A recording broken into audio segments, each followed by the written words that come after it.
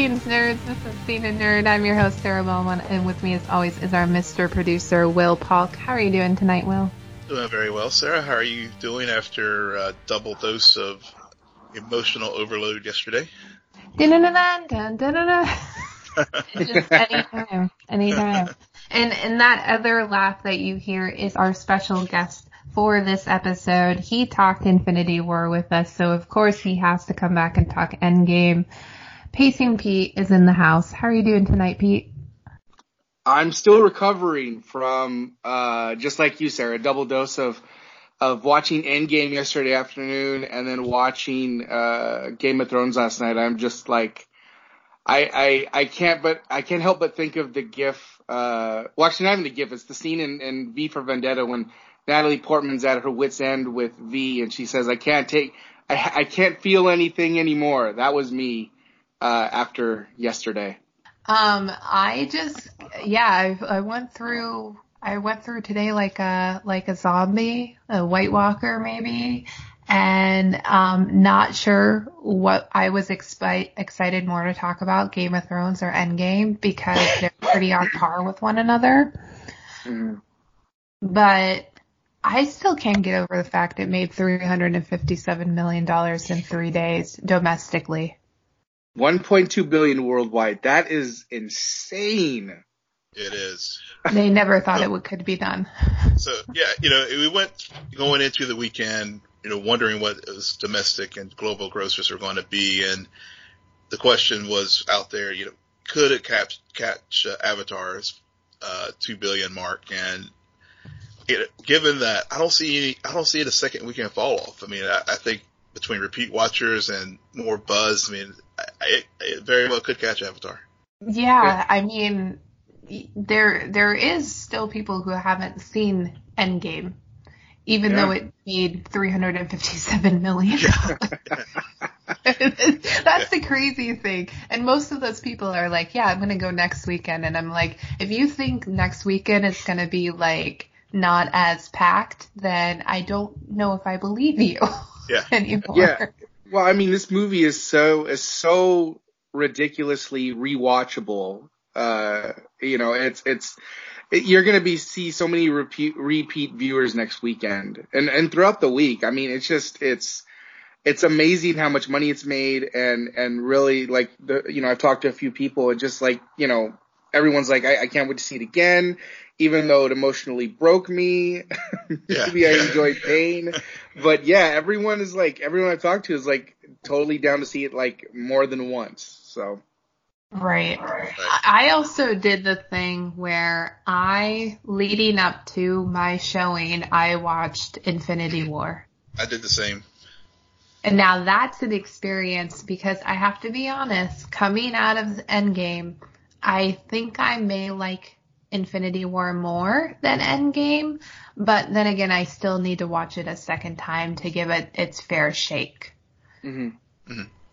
Yeah, I'm glad I watched it, Infinity War again the night before going to see Endgame because it of course, refreshed my memory, but, whenever the film started and with the cold start and Cliff and his family playing ball and, teaching, his daughter how to be an archer and stuff, that just, already when that started, I was like, oh hell, I know, I wish I had brought a box of Kleenex because I don't know what's going to happen, but I'm going to be crying like a baby at some point in this movie, and I sure as hell did. I am so dead inside. I didn't cry or tear up once while watching it. Yeah, well, we know that, Sarah, so. Sarah, what's it like to not have a soul? I don't know. It's not like I killed myself to get the soul stone or anything, but I don't know why. I blame it on the writing choices personally, but whatever.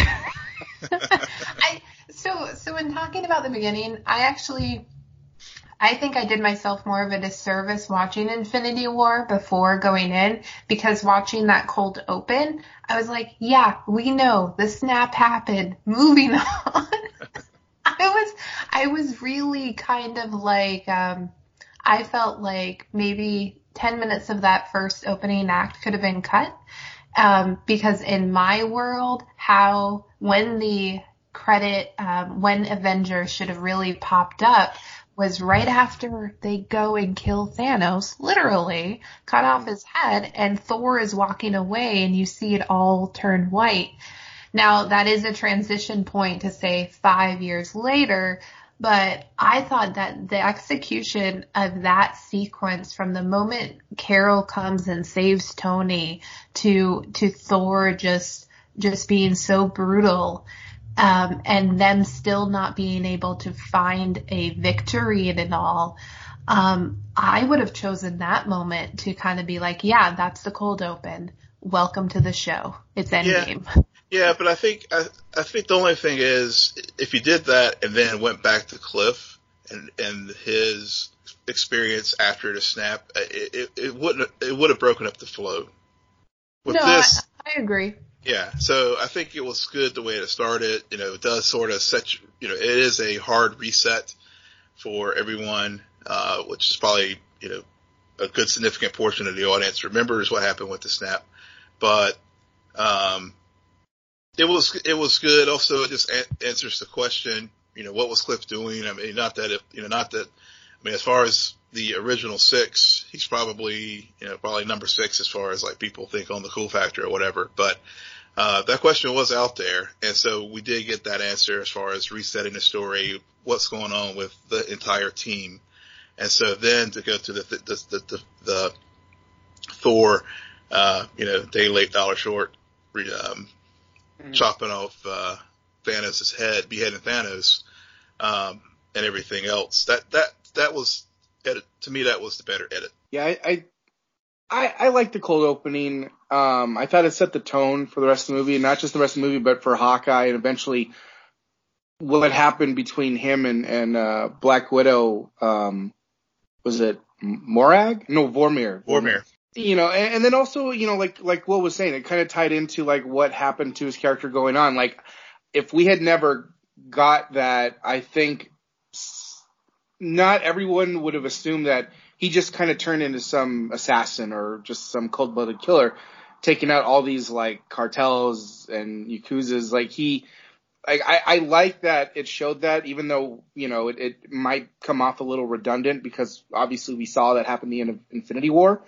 But, it kind of gave us this perspective of what Hawkeye was going through. And I think it did explain, like without that, I'm not sure we all would have bought, and now I guess I'm just speaking for myself, like I would have bought, his emotion and his actions, everything he did going forward, even when, when they were testing, when they did the time travel test with him, when they had everything working perfectly, and they sent him in, he was the first one to say, like, I'll do it. Like, he was so quick to do anything. They're testing time travel for the first time, and for all I know, he could have busted into 1 million particles. Anything could have badly happened. And so I thought that so I liked the cold open because it explained all of Hawkeye's motivations going forward. And then, like I said, ultimately what happens on Vormir.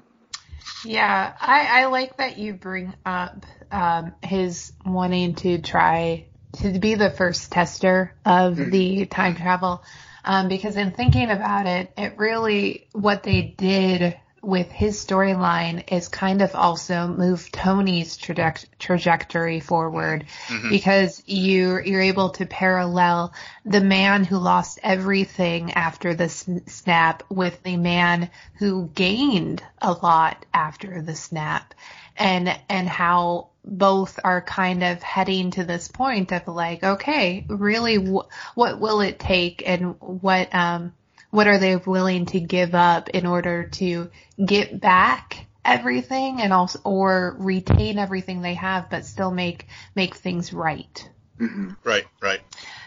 So Infinity War is about Thanos collecting the stones. Endgame is about the Avengers collecting the stones. Time travel rules out the window, and the rat saves the universe because the rat unleashed Scott Lang, Paul Rudd I think he he had I don't know who had more fun playing their character in this movie, Paul Rudd or Chris Hemsworth. Yeah, it's hard. It's a hard call there. Oh, no. Ant-Man has always been the unsung hero of the MCU, and this film really, this film really shows why the Avengers as a team and as a unit are so strong. You know, it's like the old cliche, a chain is the strongest, its weakest link. And, a lot of people would look at Scott as the weak link, but obviously it was his happenstance that 5 years after the snap, it was a rat of all things to, set things in motion to bring back the vanished. But, throughout the movie, whether it was, getting the Prem particles or, testing time machine first or, any number of places, Scott was, he's that guy who just kind of accidentally causes things to happen in a good way. And he's that member of the team and,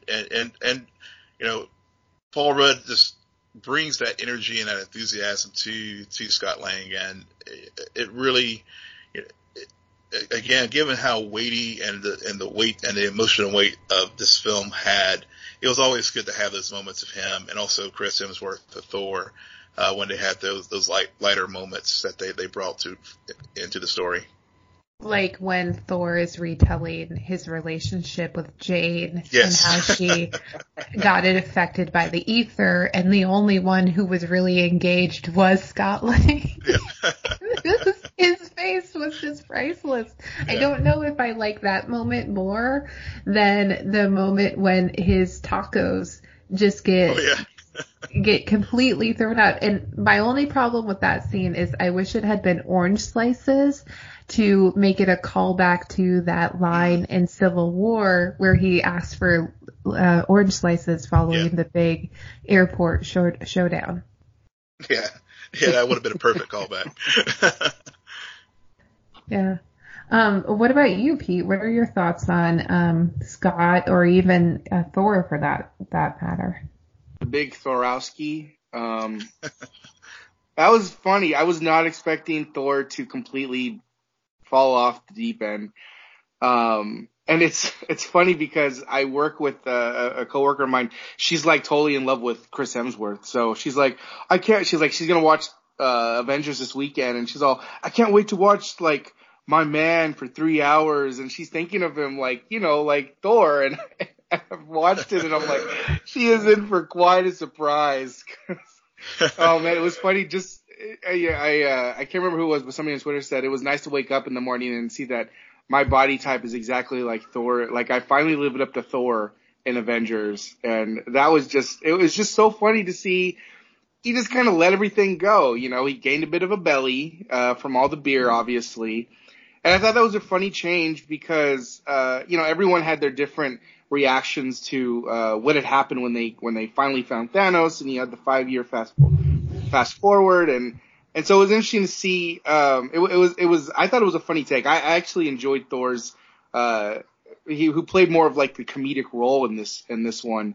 Obviously he was just, and you saw that emotion come out when Banner and Rocket came to find him on New Asgard and he was just, they bring up his name and they got we don't speak of that name thing going on. I'm totally going to lose cred here, but what is that from? Voldemort. They shall not be. He should be named. Yep. Yeah. And so, you kind of have that moment and Thor, breaks down a little bit and still feeling responsible for not going for the head back in Infinity War. Mm-hmm. Obviously chopping his head off in Endgame at the very beginning was a little bit too late. But you see where it all comes from. So a little bit of emotion there. And then, I like the emotion he had carrying forward, talking about Jane and then seeing his mom. I'm jumping ahead a little bit here, but just touching on the emotion and how he was able to balance, being upset and then also bringing the funny. And I enjoyed that about Thor. I thought that was really a nice touch because Endgame is such a serious movie in terms of what they need to do. And so it was nice to see,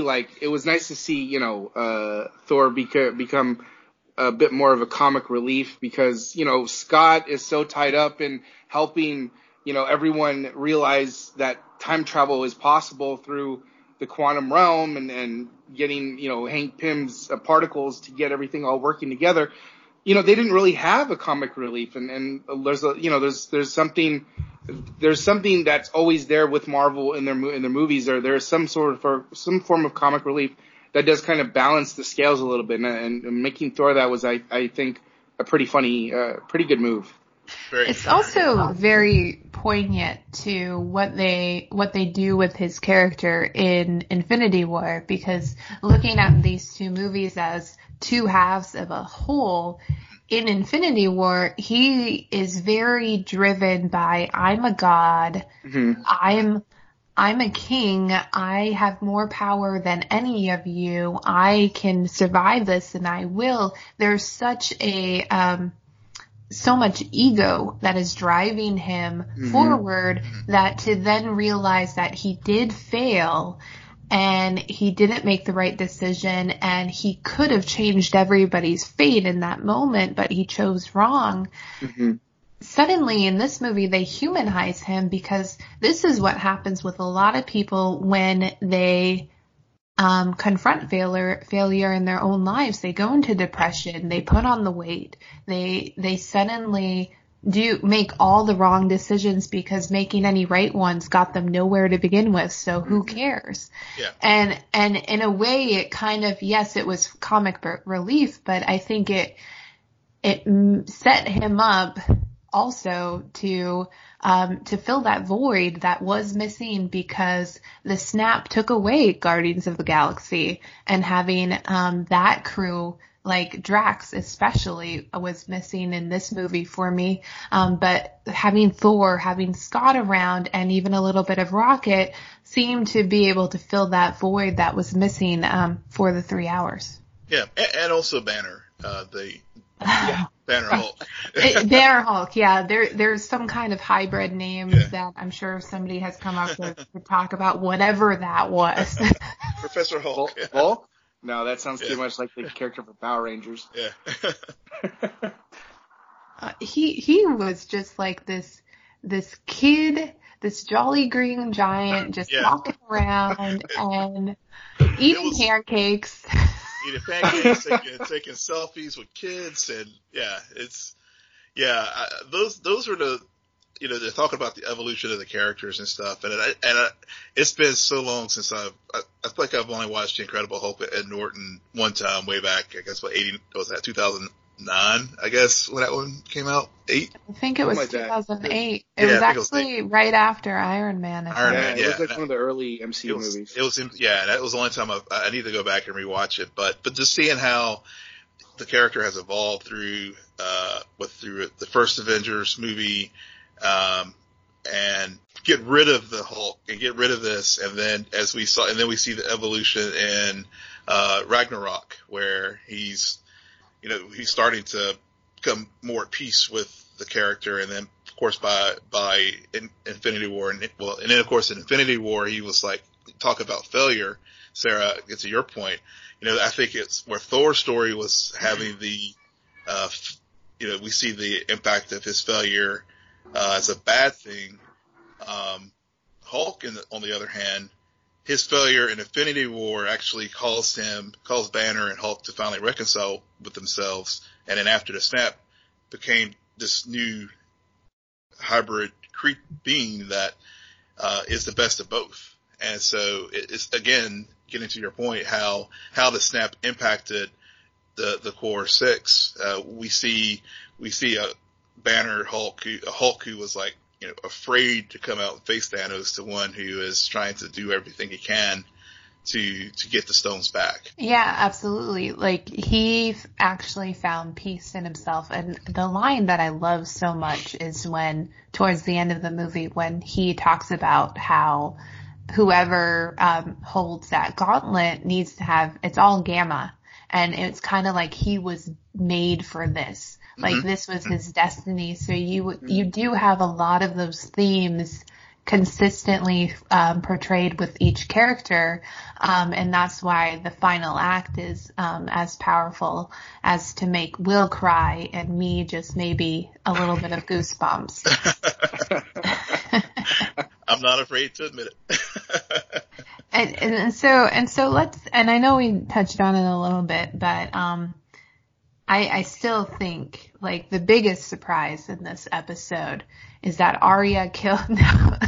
Yes, spoiler alert. Arya kills the Night King, and I had more of a response to that than anything that happened in Endgame. I have to be clear. But the biggest surprise is the fact that Black Widow dies in Endgame, and it was funny. While they were talking about the pairing and who's going to which place, I'm like, well, whoever goes after the Soul Stone, you're going to get screwed because you have to do sacrifice. And then I realize it's Clint and Natasha, and I'm just like, okay, they better allow this moment for her. Because, not that I wanted to see her die, but I thought it would be such a scapegoat to allow Hawkeye to like take that moment in a way just because he has so much to lose, that it made more sense. And my only problem with the sequence is I think she should have, I keep comparing it to Infinity War with Gamora and Thanos, and that truly was an execution of sorts, and I don't think it should have that same betrayal. Like Cliff shouldn't have pushed her off of the ledge or anything. Yeah, right. Just wish that they wouldn't have had so many moments where it's like, no, I'm going to take you down, and I'm going to do this. I'm going to take you. Yeah. That went on a little bit too long, I missed the emotional beat.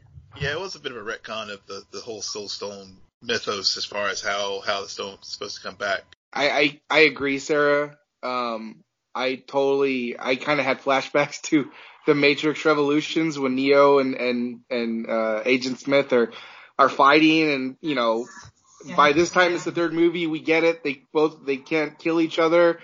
Like, what's gonna happen? I was very much having those flashbacks when Natasha and Clint kept stopping each other. I'm like, somebody just like I'm like, something happened, because I think by the time Clint was over the edge and then Natasha jumped on him and was hanging, I was like, okay, stop. I get it. Like, somebody, like, you both want to sacrifice. I get it.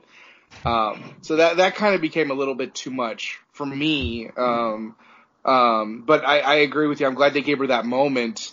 Because it really was like, I wasn't sure how they were going to do, how these characters were going to react differently to things that happened, or who was going to lead, or who was going to take over the Avengers compound. And I thought it was awesome that, Natasha had, and she was really just in charge of everything. And she was really doing, like what they all said, whatever it takes. And I thought that really was a good moment. And I actually want to ask you guys a quick question here. And I have a bit of a hot take. Yeah. Maybe it's a hot take. I don't know. With what happened with Natasha on Vormir, we've seen her character fleshed out. We've seen, to me that was just a fitting way to send her off, and they gave her moment, like you said, Sarah.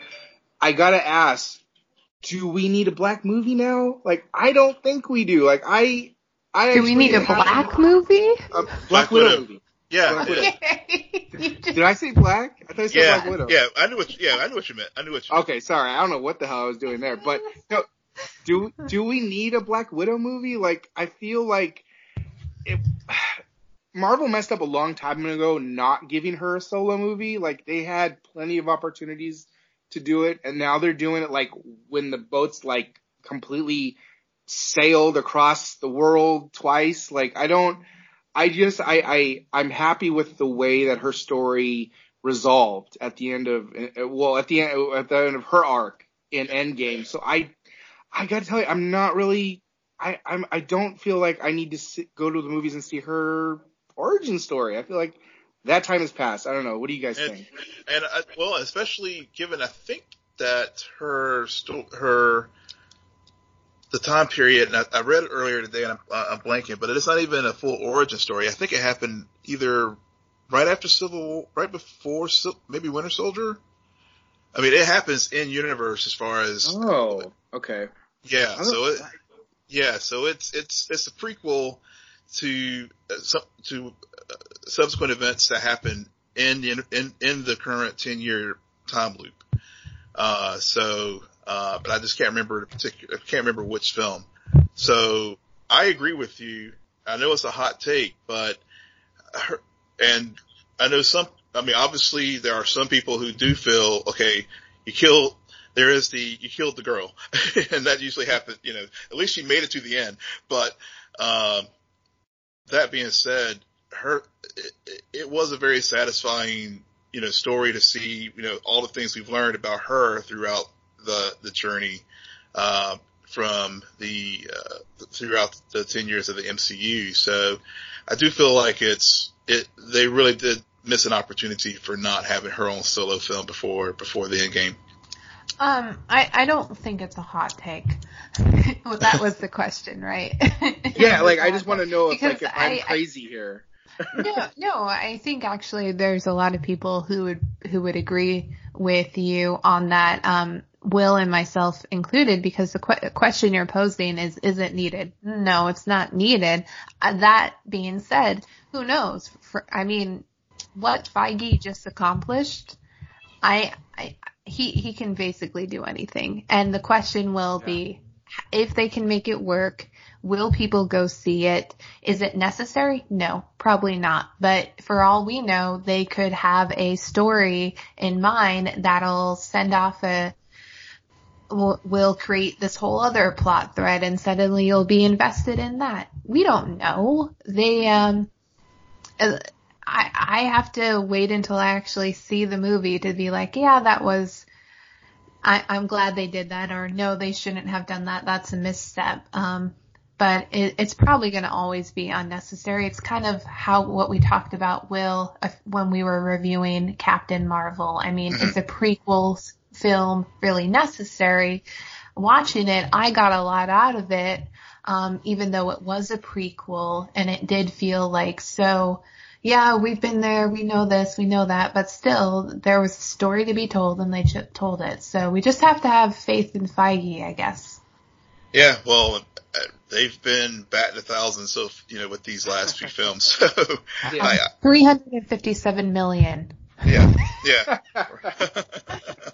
Good point. Fair point. We love them 3,000, if you may. Yeah, there you go.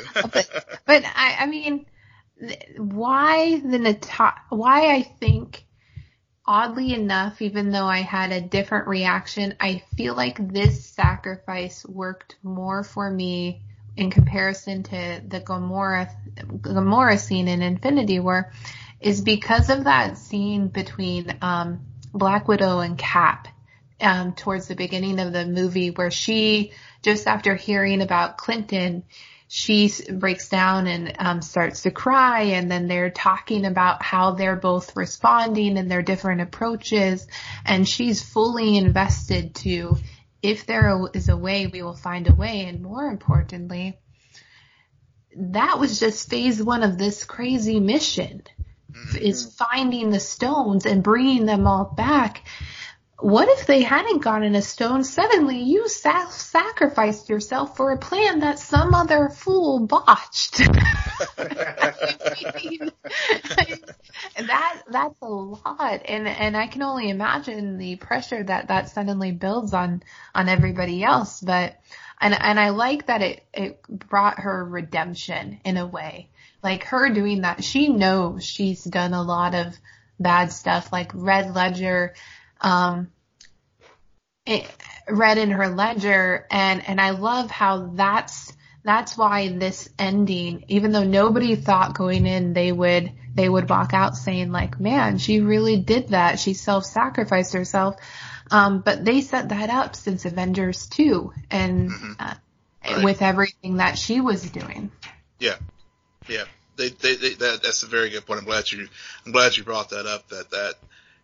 That sacrifice does make sense, because, and again, that's why I kind of joked. It's like, hey, the girl made it to the end, or the woman made it to the end, because if there were going to off the character, it could have easily been an Avengers 2, and based on the things that we learned about her in that film. Mm-hmm. Now, this leads us to the other sacrifice that happens. So Will, we know you cried during Iron Man's death. Yeah. How did you feel about it? Oh man, I was definitely emotional when Tony sacrificed himself, and it was heartbreaking because you had that moment before and when everyone's fighting and Peter goes up to Tony and he's like, oh my God, like, remember when I got dusted and then all of a sudden we showed up and Doctor Strange said, was guiding us and you had Tony just this look of relief that Peter is alive now and he's back, and you just felt it. Like I did. Like it just got to me. And so when you have the tables turned, only this time there's no coming back from this one. Like Tony's dying. And in that moment you see that with Peter, and then you see Pepper come over, and I think what for me got me was when Pepper said, "We're going to be all right." Obviously, referring to her and his daughter, and that just hit me hard, and it was just really so tragic to watch. But I mean, I actually think it was brilliant to bookend this entire Infinity Saga with Tony. The movie, he started the MCU. His character started this, and he finished it with his sacrifice, and I thought that was just so well done. And then the funeral happens, and that was really emotional. And then what hit me the hardest was when his daughter is sitting there with Happy, and he's like, "Oh, do you need anything?" And she goes, "I want a cheeseburger." And I just was like, "Oh my God, damn you, Russo!" Because that just totally took me back to Iron Man 1 when he got rescued, and he's in the car with Happy, and the first thing Happy asks him, "What do you want to do?" And he goes, "I want a cheeseburger. I want an American cheeseburger." And it did, just for me, just the emotions just overcame me, and I was like bawling like a baby. And I was just like, it was so good, so well done. And it just watching the evolution of his character and everything he's gone through, up to this point was just so really well done. I just loved it. And we're all going to miss RDJ as Iron Man. So I loved it. Yeah, the line that got me was actually when Pepper comes over, forcibly removes Peter from the scene. I was like, "Hey kid, hey, I'm the love of his life. Back aside." You've known him for what, like a year? Yeah, he's known him for a minute. Yeah. So was when she said, "You can rest now." Mm-hmm. Oh yeah. I thought that was so poignant, considering the conversation they have at the beginning as he contemplates whether he really wants to risk everything he's gained for getting Peter back, for getting back everyone else they lost, or more importantly, what his team lost. I mean, it's a very different Tony Stark that we meet at the beginning of this film than we've ever seen. I mean, of course, we keep saying that about a lot of these characters, but this is a family man. This is a man who likes to build forts with his daughter, play games, and it's family first. And yet, the moment they say time travel, it's kind of like, that's impossible. Or wait, I'm Tony Stark. I can figure this out. And he did figure it out. But I just like that, because the reality of that character is if he were to have lived on beyond this final chapter, we would always be wondering in any MCU film to follow, like, where is Tony Stark? Like, right. What does he have to say? Because he wouldn't. He couldn't do it. He wouldn't be able to turn off. Like, he very much is like Thanos in that way. Thanos is a character. He's not a villain. You can be like, oh, let's give him a second chance. Let's be redeeming. No. You have to annihilate him, remove him from the chessboard, or it's never game over. Right. Tony Stark's the same exact way, and so I thought that was great. This brings us to Captain of America, who didn't die in the movie, but it's very much a send-off, and it's a different form of sacrifice what they did, because he spent his entire life as a super soldier self-sacrificing, and so he stole back what was taken from him, because he's the one who volunteered, hey, I'll place the Infinity Stones back where they came from, and I'll be good. What a bunch of losers. You should have never believed him.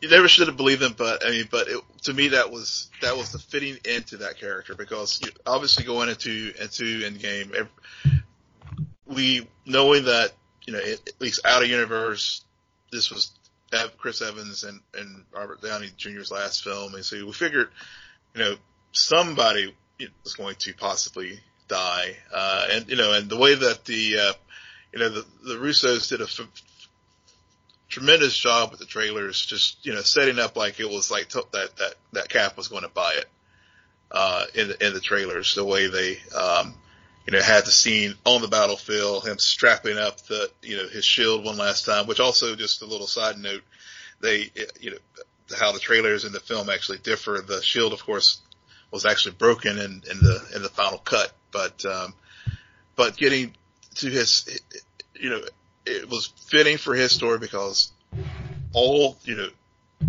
since the time we were introduced to Cap and after he was on ice in the mid-40s during the war, he's always wanted to have that dance with this girl. He missed that dance with this girl. That's what we saw from the first Avenger. And so again, how Tony, of course, started the MCU and ended with Endgame.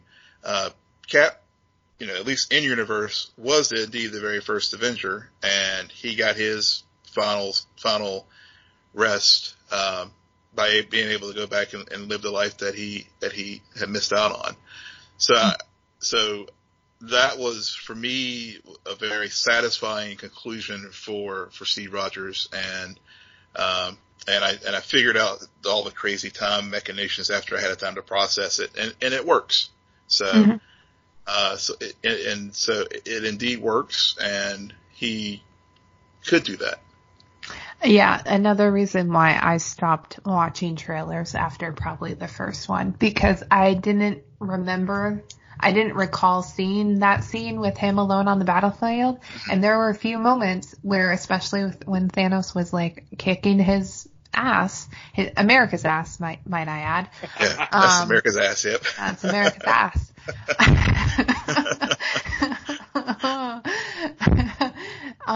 That I was like, oh my God, they might actually kill off Cap, and that's kind of the launching point for everyone else to get their crap together and go kill Thanos. But no, it was a constant bait and switch, and I just, the moment he straps on the shield, but that's not the beautiful moment. Beautiful moments when, Cap, I'm on your left. And it's just, that was great. I mean, that's another wonderful thing about this movie. There's so many references that you're just overwhelmed with, like, no, I know what that means. I know what this means. I understand completely what's going on. Captain America from the first Avenger movie. Yeah. But I think what I really enjoyed about this film, it really felt like a love letter and a thank you to all of us who have gone on this journey. Because you're right. I mean, there were so many callbacks, there's so many references to so many things, and I'm sure each subsequent watching of this film, I'm gonna pick out another one that I missed the previous viewing. So it did have a very sad end as far as with Tony's and Black Widow's death, and that and They didn't cheapen it by doing the convenient Arrowverse out. I mean, this is final.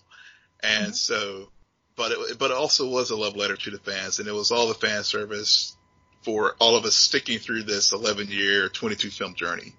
Mm-hmm.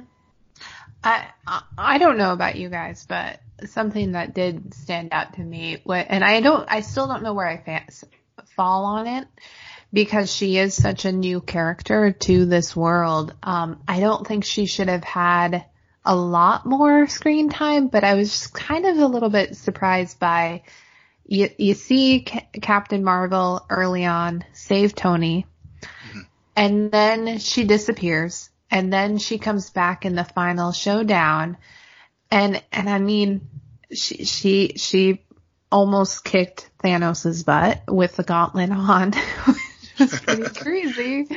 But I was just like, where's Captain Marvel? What's going on here, guys? She's clearly the strongest one of you. Right. But Sarah, we talked about how they could right size her power. Because, from when you saw Captain Marvel, it was just like, Thanos doesn't stand a chance. But I think the way they handled it by showing that the gauntlet not only impacted Earth, but it impacted so many other planets in the universe. And since she is essentially this Avenger who is the guardian of the universe, she was having to, and they even explained this in film, she was having to deal with the impact of the snap. And in other worlds where they had their snap.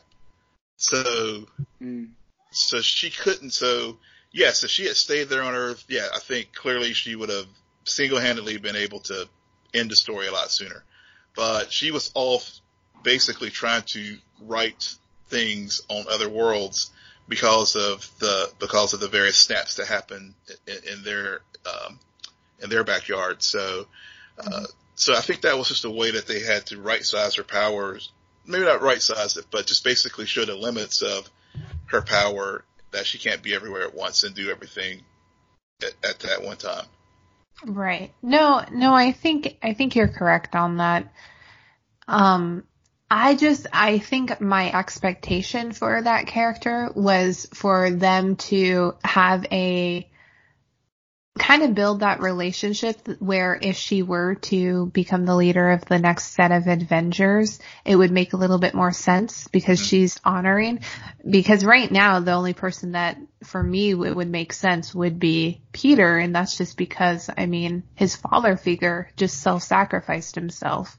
And so he's kind of like, no, I gotta step up now, like uphold this legacy. But we'll see. Nobody knows what's happening next. What else? What am I missing, guys? A lot more has happened.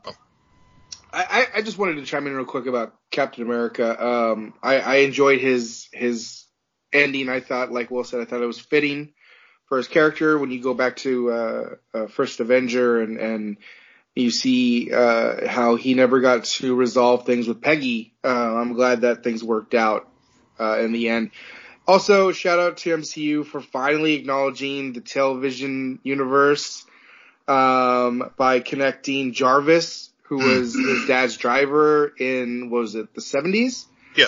Who was also Peggy's, I want to say assistant. I can't remember exactly what role he played to Peggy, but basically that was like her, it's been so long since I've watched that show, but, it was like if Tony had the live version of Jarvis, like that was it for Peggy in like the 70s or whatever when they had the TV show. So that was cool to see. That was a nice little nod to the television universe, even if it had nothing to do with Agents of S.H.I.E.L.D. or the Netflix shows, they did connect it a little bit there. But as far as Captain Marvel goes, when I wasn't like the biggest fan of the movie. I thought it was okay. I was curious to see how her character would be in Endgame, partly because, and I kind of feel about her the same way I felt about Doctor Strange. And the movie, Doctor Strange's solo movie just didn't hit me at all. Whereas his character in Infinity War was like my absolute favorite character in Infinity War. And so I kind of wondered if the same thing would happen with me, where Captain Marvel was like, I was just, I didn't really care much for her movie, but maybe she became my favorite character in Endgame. But my worry was like she would overtake things in the movie. That was kind of my concern, because I felt like closing the chapter, it really should focus on the original team, which I'm glad it did. But I felt like she came in when she needed to, and it wasn't necessarily like they didn't have a post-credit scene, obviously, for Endgame, but they threw little hints in there with, Captain Marvel and Spider-Man talking for the first time. Little hints of the new blood, as Tony put it earlier in Endgame. Like, they're going to be the ones that drive the MCU going forward. So I liked the little bit of screen time they had, because I think what they didn't want to do was overtake the original team, let them have their moment, but also pitch in and in such a big way as Captain Marvel did. Which, by the way, I think my favorite moment was when Thanos tried to headbutt her and she didn't even flinch, which was pretty awesome. But yeah, I think it was a nice setup for her, which I think she'll probably end up being the leader going forward. So I enjoyed the little bit we got of her, because it was just a tease. It was a taste of what is to come with her, and I hope that we see that going forward. I actually wanted to ask you guys a question. Something is bugging me, and Endgame, just like other MCU movies, is really good, but also has its flaws. But I'm not gonna nitpick on things. I will, though, however, question the time travel stuff, because, like Paul Rudd's character said, Scott Lang said in the movie, so Back to the Future was bullshit. Like, yeah, it is. I'm like, wait, what? Like, this can't be real. I don't know. It took me like a day to figure this out, and so you have the Back to the Future, you have the grandfather paradox, you have time loops in Harry Potter, you have the butterfly effect, as far as like one thing happens, in other things. So the thing is with this film, it was the quantum realm, and actually I was like, okay, this is bothering me too. So apparently and even in the movie, apparently there's a scientist who's a quantum physicist who's come up with this theory of the multi-universe. And in the quantum realm, basically, and they explain this too with, when the Ancient One talks about taking out the stone, creating the different timelines. So it's all about, with the quantum realm, it's all about probabilities. So, and everything, basically that was Tony's working out the equation that, okay, with the probabilities of retrieving all these individual stones at this particular point in time, he figured out that equation.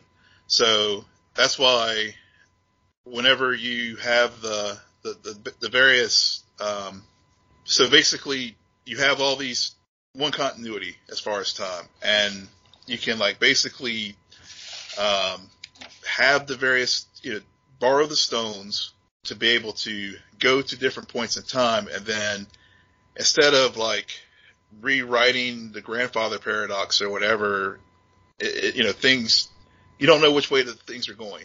So it's not like, with the grandfather paradox, things are always, if you go back and you kill the baby, which I even talked about, why don't we just kill Thanos? that in the grandfather paradox, you could do that, but with the quantum realm, if you did that, you would just create another new timeline that you could just travel on. So with the quantum realm, basically you have this multiple universe where, you could basically, you could basically take the stone out, do what you need to do, and then hopefully the probability of you going back to that right moment in time to reset the timeline is what they did.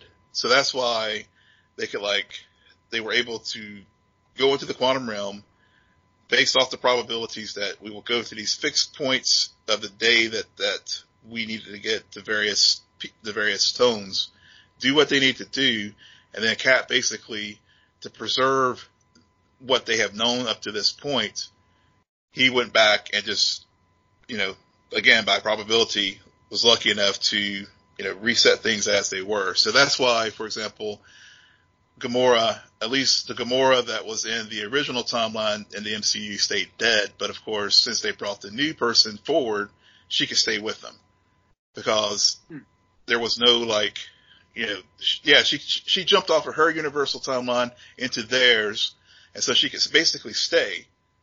But of course, she has no recollection of her relationship with Quill or whatever, because in her universe, she's still there with Thanos and Nebula. Yeah.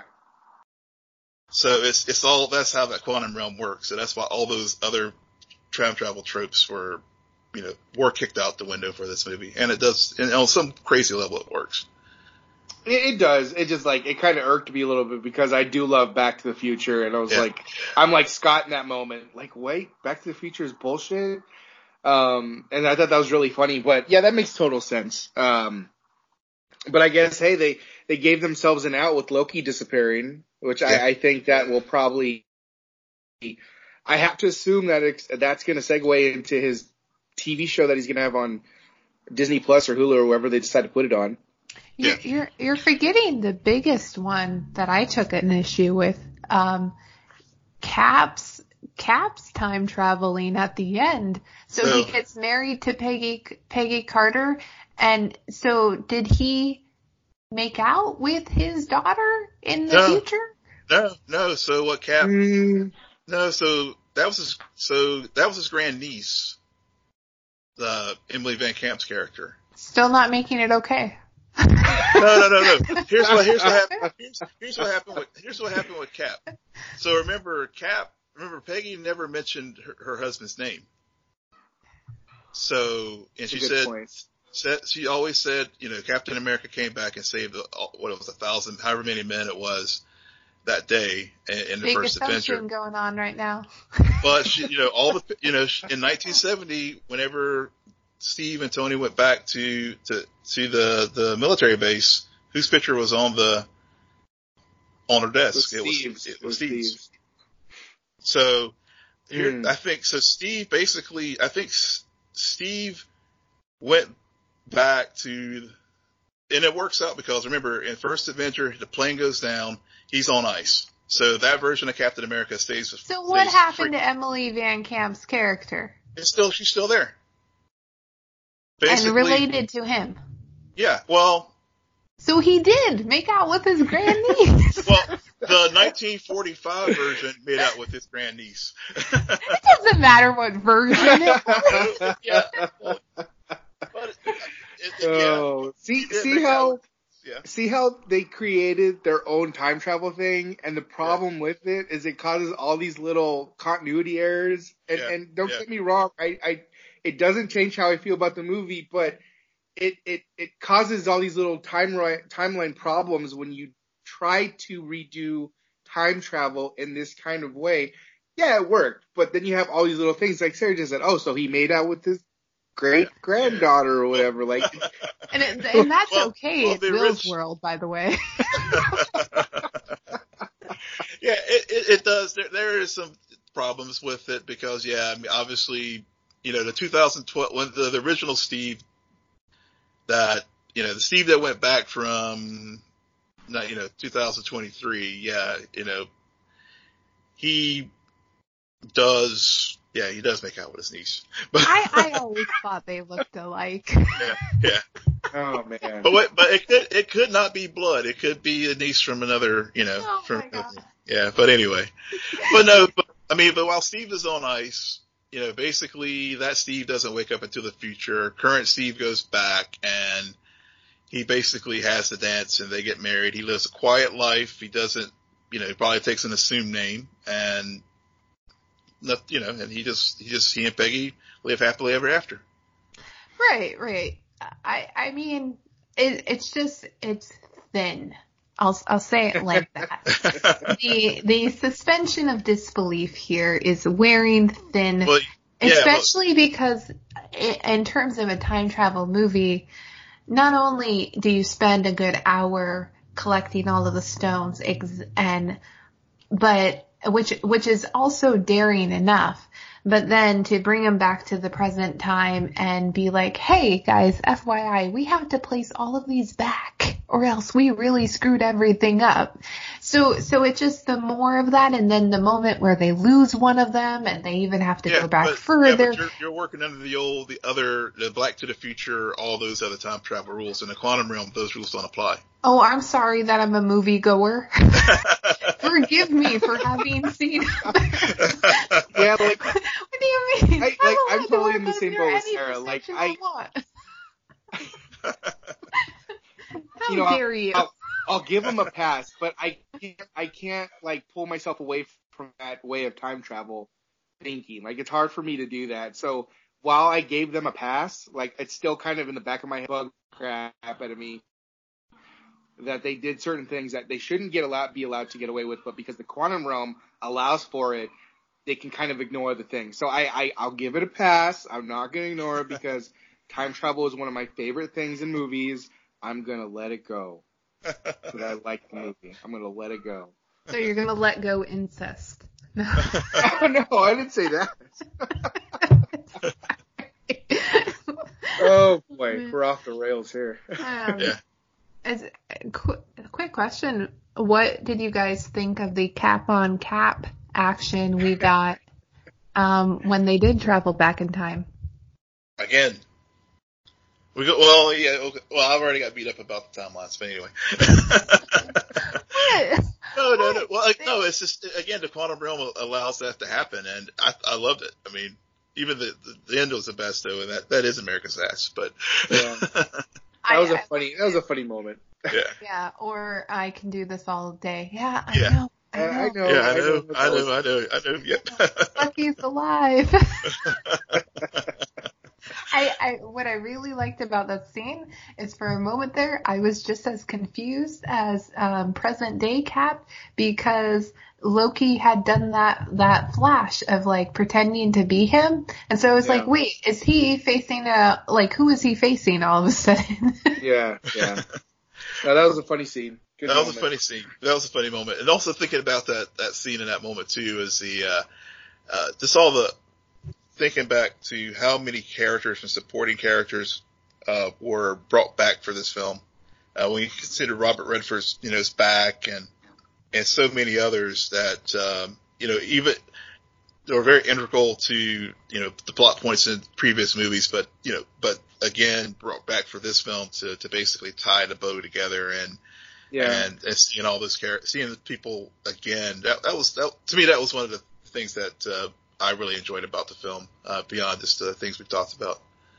Yeah, it was I liked that. I liked bringing characters like that back. I thought it was a celebration of everything they've done the last 10 years with all these movies. It was just kind of tying a nice little bow on everything that was happening and how everything ended. And yeah, I loved it. All right. Well, I think on that note, it's time to wrap up for tonight. Pete, thanks so much for joining us. Do you want to tell our listeners where they can find you? You can find me on Twitter at PacingPete. I do some contributing work for Revenge of the Fans, so be sure to check them out. If you want to go on Twitter, go find me, and I'm always game to talk all things correctly done, time travel right. Which, by the way, 12 Monkeys did it the best. Go stream it on Hulu. Okay. Thanks, guys. This was fun. And Will, where can our listeners find you? Yeah, you can come at me with all your problems with the quantum realm at Will M. Polk. That's WILLMPOLK. POLK. I'm just trying to make sure I have that on record so I can come to you and talk about incest now. You can find me at SJ Belmont, SJBELMONT. Please follow our crew on Twitter, at Scene and Nerd. Friend us on Facebook, follow us on Instagram, but most importantly, rate, subscribe, and comment on iTunes, SoundCloud, YouTube, and Spotify. Good night, Geek Out. You're welcome.